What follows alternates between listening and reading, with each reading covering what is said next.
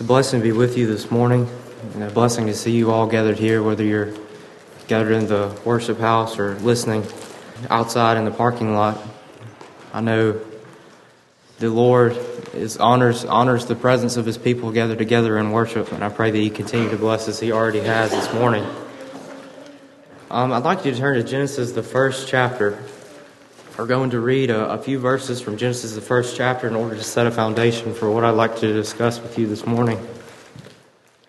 And of course, Genesis, the first chapter, is one of not only probably the most important and well-known facets of the Christian faith, it's also one of the most incredible. Because here we have an incredible, all-powerful being taking nothing, or creating the world from nothing. Now, it's hard for us to conceptualize nothing, because for us, nothing is just the absence of something else. When we think about nothing, we think, well, it just means that nothing's there. But we cannot judge nothing in relation to something else according to this account. There was no air, there was no particular matter, there was nothing consisting at this time, but God took nothing and He made the world as we know it. In Genesis chapter 1 and verse 1 we read, "In the beginning God created the heaven and the earth. And the earth was without form and void, and darkness was upon the face of the deep. And the Spirit of God moved upon the face of the waters. And God said, 'Let there be light.' And there was light. And God saw the light, that it was good, and God divided the light from darkness, and called the light day, and the darkness He called night. And the evening and the morning were the first day." So God is just taking nothing. He's created the earth from nothing. We're told in Job chapter 26 that the Lord hung the earth upon nothing. He created it through the word of His power. John chapter 1 tells us that He created all things, and without Him nothing was made that was made. That tells us that God made all things. All those things were made solely by God. And one of the things God created was light. He spoke light into existence. And God said, "Let there be light." And there was light. And I began thinking about this as I was driving down a lonely, curvy back road by myself. And I was watching my headlights. Each time I came around the corner, they would light up the road in front of me. And I was thinking about light. I started thinking about this passage of Scripture, how God said, "Let there be light." And there was light as we know it. And you see, light, it's peculiar that we see God creating light. And it's peculiar that in the New Testament, we are told that God is light. In 1 John chapter 1, we're told that God is light, and in Him is no darkness at all. That is to say, God is good, and there is no evil in Him. James chapter 1 tells us that God is the Father of all lights, and there is no variableness nor shadow of turning in God. That means to say God is only light. He is only the Father of lights, and He will only ever be the Father of light and goodness. Amen. Praise God for that. He will never change in that. Now, in science, light, the speed of light does not change. It's hard for us to understand that. It never changes. It only seems to change, because our reference point just continually changes, and it seems like the speed of light may change, but God is the same way. God is light. He never changes. He never fluctuates. The only thing that changes is our perspective and our mental attitude toward God, toward who God is. In the same way, He is scientifically similar to light, because He never changes. It's just that oftentimes in our finite and small minds, it often seems like He does. Now, this is all maybe an incredible thing to think about, how God created light, how He spoke light into existence, how He created the world through the word of His power. But see, He continues on a day-to-day basis to create light, to shine light into darkness. We're told in 2 Corinthians, the 4th chapter, that God, who commanded the light to shine out of darkness, you see that reference to creation. God speaks light into existence. Hath shined in our hearts. In other words, He has shined light in our hearts to give the light of the knowledge of the glory of God in the face of Jesus Christ. So at a time when all of our hearts were darkness at one point or another, God shines light into our hearts in order to allow us to comprehend the unsearchable riches of the Lord Jesus Christ. Now, those are all principles which are eternal, which are unchanging, which are important to understand. They're foundational to the Christian faith. It's important to understand creation. It's very important, I believe, to understand that the Lord created the earth from nothing. He spoke it into existence by the word of His power. There was not something very small there that was derived into the world as we know it. God did not take something that already pre-existed and cause it to become the world. No, nothing was there, and He created the heaven and the earth, and He created light, and He created all of creation as we know it in 6 days. And on the seventh day He rested. Why? What's the classic question? Was God tired when He rested on the seventh day? No, He was not tired. He was finished. I submit to you today that He set a pattern for us to rest after we are finished. Now, the practical application of God as light is found in Matthew chapter 6. Turn with me there this morning. And in Matthew chapter 6, we have an entire chapter which is basically devoted to, in one way or another, to one principle. Do not worry about the things of the world, but focus on the kingdom of God.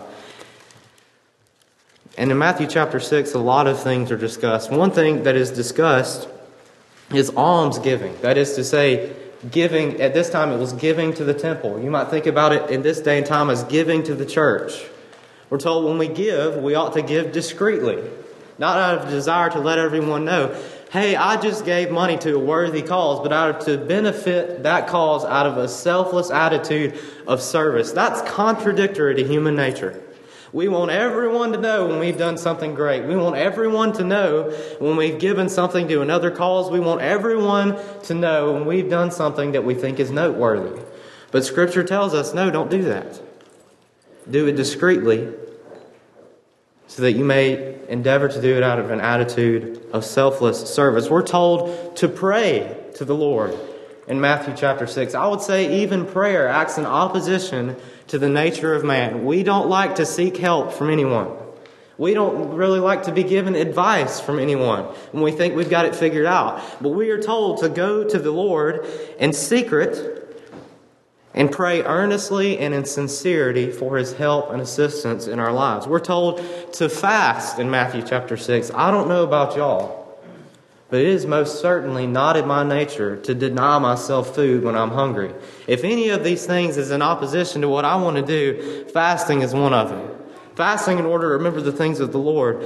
And last of all, in verse 19, we're told, lay not up for yourselves treasures upon earth, where moth and rust doth corrupt, and where thieves break through and steal.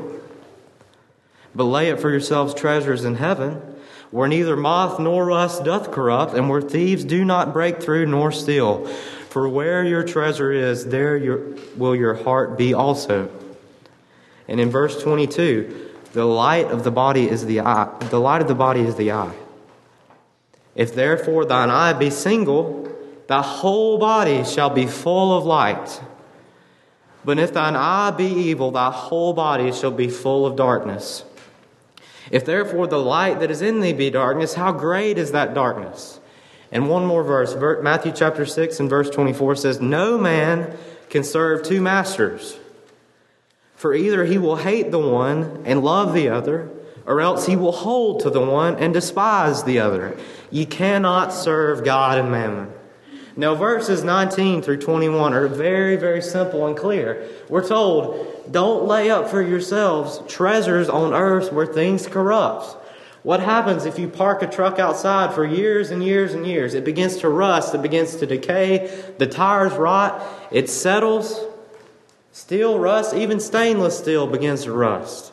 Things corrupt and decay. But we're told to lay up for ourselves treasures in heaven where things do not corrupt, where they're never stolen, where they don't rust or decay, because that is where things will always last. So how do we do that? Well, verse 22 begins to clue us in on how we lay up for ourselves treasures in heaven. The light of the body is the eye. If therefore thine eye be single, thy whole body shall be full of light. But if thine eye be evil, thy whole body shall be full of darkness. If therefore the light that is in thee be darkness, how great is that darkness? This verse is telling us that we should have a singular focus on the things of the kingdom of God. In the same way that a husband may require fidelity from a wife, or a wife requires fidelity from a husband, the Lord Jesus Christ requires our fidelity to Him. Because I assure you this morning, because God is light, and in Him is no darkness at all. And He will always be that way. He will always be the Father of lights. There is no variableness nor shadow of turning in Him. God will always be faithful to us. He will always be faithful to us, and He requires our faithfulness to Him. And so we are told our eye should be single. The light of the body is the eye. If therefore thine eye be single, thy whole body shall be full of light. If our eyes are singly focused on the things of the kingdom of God, Scripture tells us that we are walking in light. But if our eye is evil, if we are torn between two opinions, if on the one hand we're trying to serve God, and on the other hand we're trying to serve mammon or money, if we're constantly trying to serve two masters and we'll pull between two opinions, oftentimes we find ourselves in darkness. What is darkness? Darkness is the absence of light. It is the absence of service to the Lord. If we're pulled into the ways of the world, if we're pulled into the service of money, if we're pulled into the service of our own self-interest, that oftentimes is not light, and it quickly becomes darkness. So how do we pursue light? We make sure that our focus is wholly fixed on the things of the kingdom of God. Verse 25 of Matthew chapter 6. Therefore I say unto you, because of these things, because I ask for your focus to be singly fixed on the kingdom of God, therefore I say unto you, take no thought for your life, what you shall eat or what you shall drink, nor yet for your body what you shall put on. Is not the life more than meat, and the body than raiment? Behold, or think about the fowls of the air, for they sow not, neither do they reap, nor gather into barns, yet your heavenly Father feedeth them. Are ye not much better than they? Christ is commanding the people and commanding us that we not worry about those things which so often distract us from our singular focus. Our focus that is filled with light, our focus that is fixed on the Father of lights and on heaven, where things do not corrupt, where things do not decay, where things are not stolen. When we do this, we find light. But we are given there's a cautionary element to this chapter. We just read it in verse 23. But remember this. If thine eye be evil, thy whole body shall be full of darkness. If therefore the light that is in thee be darkness, how great is that darkness? We're told that we can walk in the light. And because we're not singularly focused on the things of the kingdom of God, we can find ourselves walking in darkness. Now, we receive some more details on this in 1 John chapter 1. We quoted part of 1 John chapter 1 earlier when we said God is light and in Him is no darkness at all. 1 John chapter 1. 1 John chapter 1 and verse 5. Again, this then is the message which we have heard of Him, and declare unto you that God is light, and in Him is no darkness at all. If we say that we have fellowship with Him and walk in darkness, we lie and do not the truth. Now notice, briefly, the pronouns that are being used. John is saying we. John was an apostle of Jesus Christ. This man walked with the light. We're told that the Word who was made flesh and came and dwelt among men, the Lord Jesus Christ, He walked with John. John was closer to the light than any of us have ever been. He walked with the true light, the Lord Jesus Christ. But He is saying, if we say that we have fellowship with Him and walk in darkness, we lie and do not the truth. John is saying, I am one of you. I have to constantly remember that even though I walked with the true light, it is possible for me to walk in darkness. If we say that we have fellowship with Him and walk in darkness, we lie and do not the truth. This is a very elemental principle. If God is light and we are walking in darkness, there is no light there. You know, if I walk into a room that is dark, there is no light there. And John is saying, if through our lack of diligence in the kingdom of God, and if through our pursuit of the things of the world we have forsaken God, we are walking in darkness because the light is not there. He says, but if we walk in the light, as He is in the light, we have fellowship one with another, and the blood of Jesus Christ, His Son, cleanseth us from all sin. Now, if we walk in the light, we of course can have fellowship with other people who are walking in the light. If someone is walking through a dark room with a candle, they are emanating light. We are told to let our light so shine. We are told to let our light shine, not as someone who takes a candle and hides it under a bushel, but as someone who walks through a dark room holding up a candle. They are proud of that light. And if we all hold up our lights, we are allowed to have fellowship with other children of God who walk about in what is sometimes a dark world, holding up and proclaiming the light and truth of the Lord Jesus Christ. If we are in darkness, we are not having fellowship with someone who's carrying light. If we say that we have no sin, verse 8, we deceive ourselves and the truth is not in us. Now this has been somewhat discouraging. I read this chapter several weeks ago and I thought this is a rather dark chapter, no pun intended. It's all about darkness and light and our propensity to forget about light and fall into darkness. But in verse 9 we're told, if we confess our sins, here is the key to walking in the light as human beings who often have the propensity to walk in darkness. If we confess our sins, He is faithful and just to forgive us our sins and to cleanse us from all unrighteousness.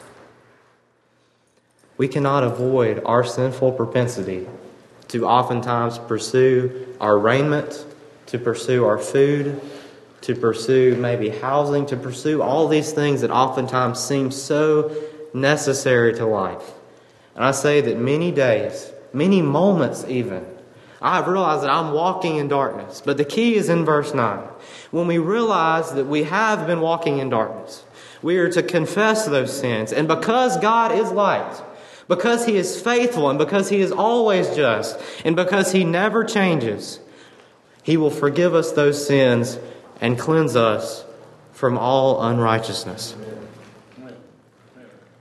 And John's vulnerable with us here this morning. If we say that we have not sinned, we make Him a liar, and His word is not in us. Because the Lord Jesus Christ Himself has told us sometimes we will walk in darkness. But He has also told us, and He has told us that we will sin. But then again, because of this, because He has provided us an answer to walking in light. Confession of sin. And when we do that, He is faithful and just to forgive us our sins and to cleanse us from all unrighteousness, because God is light, again. And in Him is no variableness nor shadow of turning. Thank you for your time this morning.